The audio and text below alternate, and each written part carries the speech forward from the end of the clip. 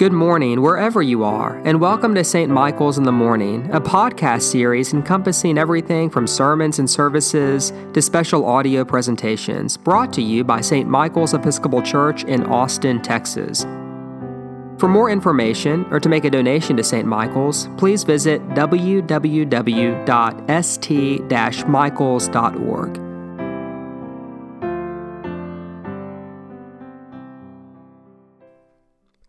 Welcome, everybody, to episode 48 of Calm Words for Anxious Hearts. And today we're going to do something really exciting because we're going to start a 6-week series today on the prophets.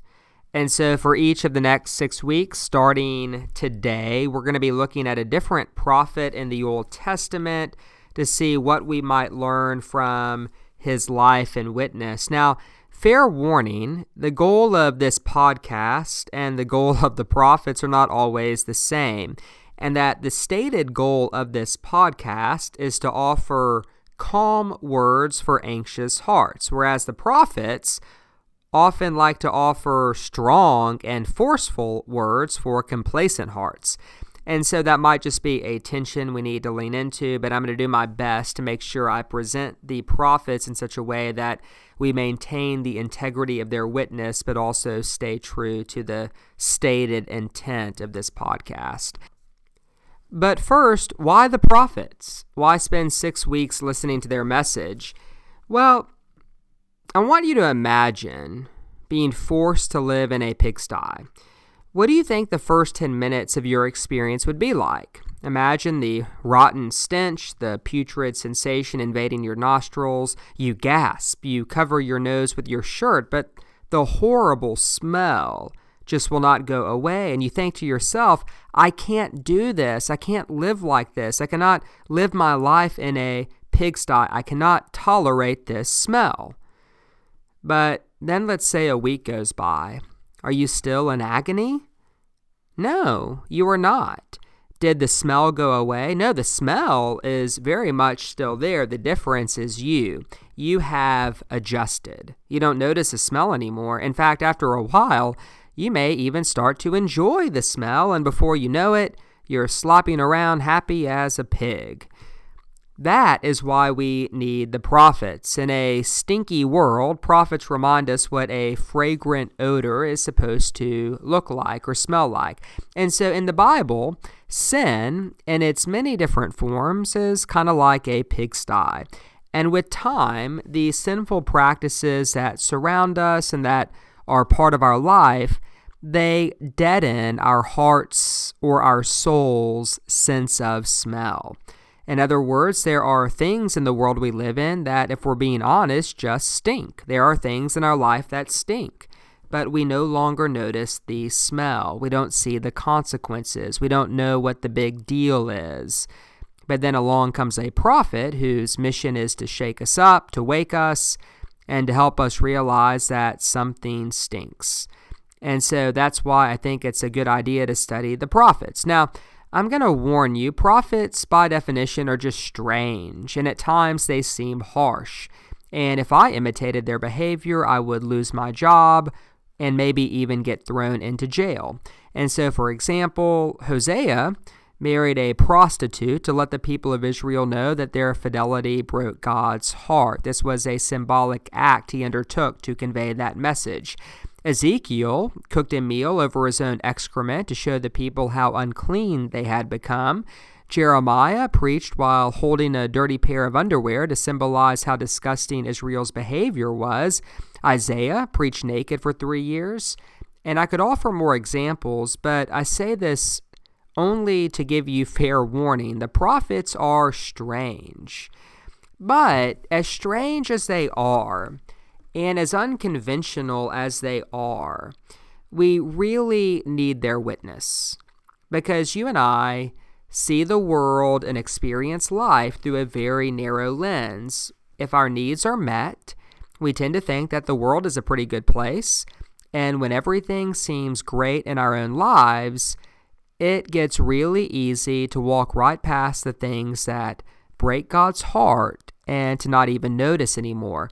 And a prophet's job is to make us notice. For example, we hear about war, but because it's been going on for years, we get numb. We tell a white lie, and then we find comfort in knowing that everyone else tells white lies as well. We gossip about a friend and don't feel guilty, our rationale being that what he doesn't know won't hurt him. We see the homeless, and we convince ourselves that they really don't want anything more for themselves. We get so wrapped up in our own comfort that we forget the needs of the poor and the outcast. You see, our problem isn't that we don't understand, that we don't know that war is bad or that homelessness is sad. Our problem is that we don't feel. In other words, we're in the pigsty and we don't think that it smells. We even have sayings that help us deal with reality in the pigsty, such as life, c'est la vie. That's just the way the cookie crumbles. But then along comes a prophet screaming, that is not life. The cookie is not supposed to crumble that way. In fact, there's a great verse in the book of Micah that sums up why we need the prophets so badly. It's Micah 2:11, which says, if a lying prophet says to you, I'll preach about the joys of wine, that's the kind of prophet you would like. And so, does wine make us more relaxed or less relaxed? Wine makes us more relaxed, which, for the record, is not the same thing as being calm. But what I think Micah is saying is that our preference is to live in a state of spiritual numbness. We don't even want to notice. We don't want to feel. We don't want to hear about the pain of the world. And so we love lying prophets because they always make us feel so much more comfortable and relaxed.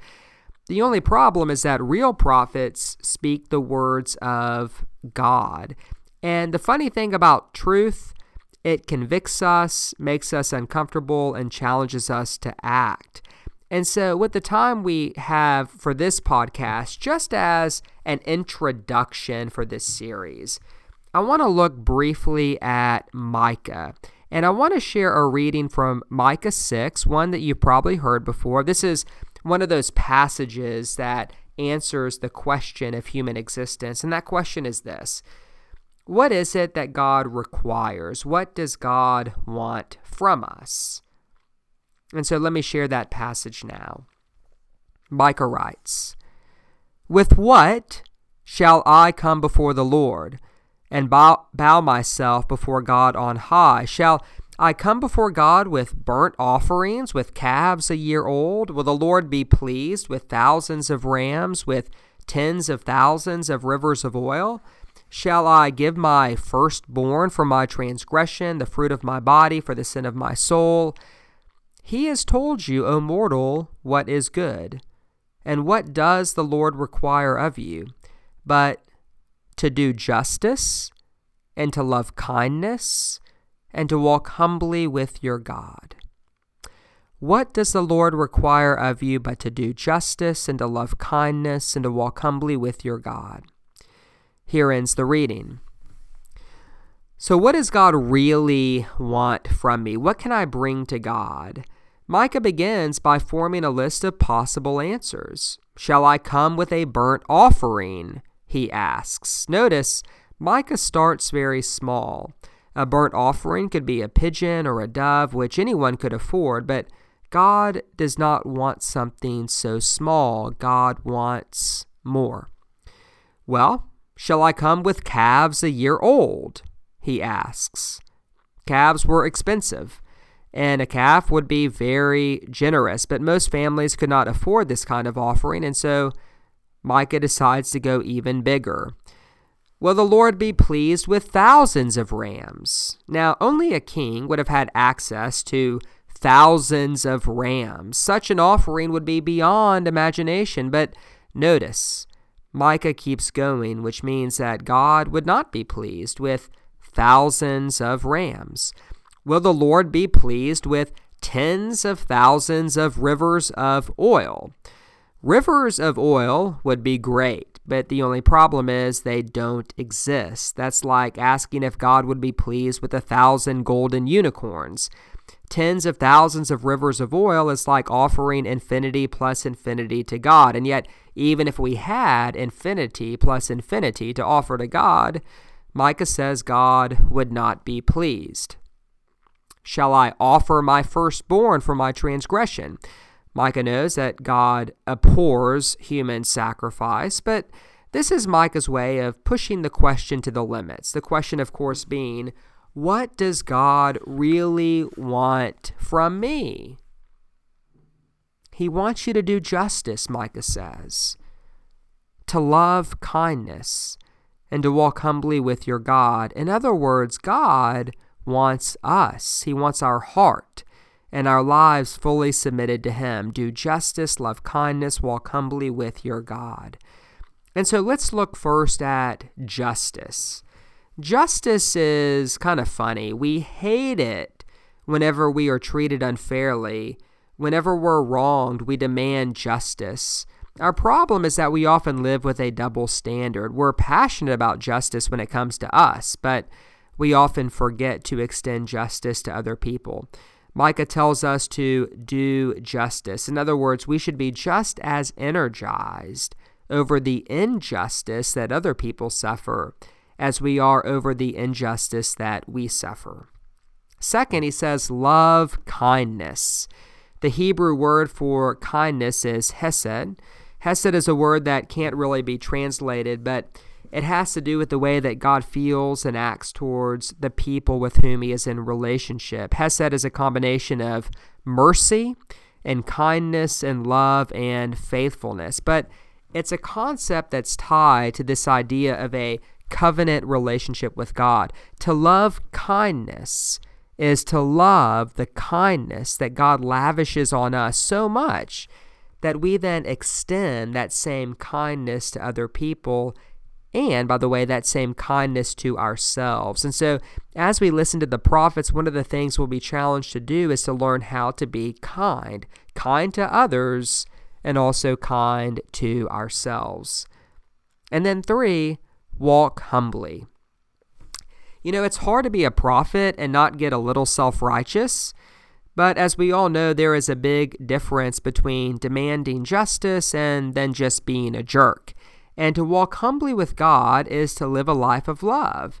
You see, what burns most deeply in the heart of a true prophet is not anger, but love, because the heart of a prophet is always in sync with the heart of God, and God's heart always beats with love. And so whenever the prophets seem angry, remember, a prophet's anger is not like sinful human rage. A prophet's anger is always, always, always an expression of a much deeper love. And prophets never forget that they too are sinful, that they too need mercy and grace, and that they too need to be saved, that they too need to walk in humility before God. And so I want to end this intro into the prophets with a story. Now, I know that this is a story that I've told in a sermon before, and so I apologize if you've heard it, but I want to tell this story again because it really does fit very well as an intro to the prophets, in my opinion. And this is a story about a boy by the name of John, who at the age of 5 years old was diagnosed with a pretty cruel form of muscular dystrophy, which would eventually destroy most of the muscles in his body, and after a significant period of time, probably take his life. And so each year, John lost something. He lost his ability to run, to walk without support, and eventually to stand.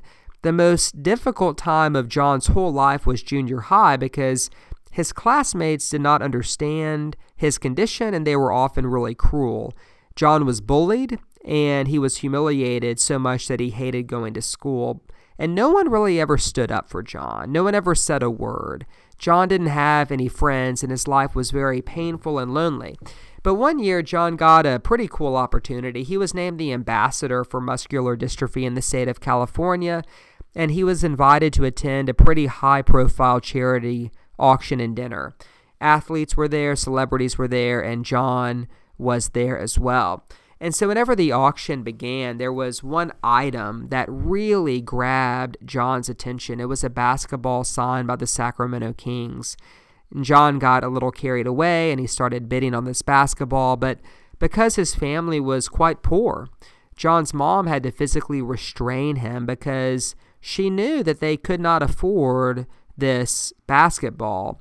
But on went the bidding, higher and higher. That is until one man stood up and he offered an amount for this basketball that was so high that it shocked the room. The bidding stopped. The man walked to the front of the room to claim his prize. But instead of returning to his seat with the basketball, he walked all the way across the banquet hall and placed that ball in John's thin, frail hands. I share that image with you because I think it gives us access to what a modern day prophetic act could look like. Why? Because it made everyone feel. It made people feel what God feels for John. And when I read that story for the first time, it made my heart hurt in a way that it hadn't hurt in a long time. And that is why we need the prophets, because it is a good thing as human beings for our hearts to hurt. We're not supposed to live our life with a numb heart. It's good for them to feel, even if our heart feels pain. And it's okay to feel angry every now and again if that anger is an expression of a much deeper love. And so, think about it. What a tragic thing it would be to live our entire lives in a pigsty and never to actually know that we stank. Who would dare tell us such a thing? Well, only someone who loves us, someone who loves God. Only a prophet would dare to speak that message.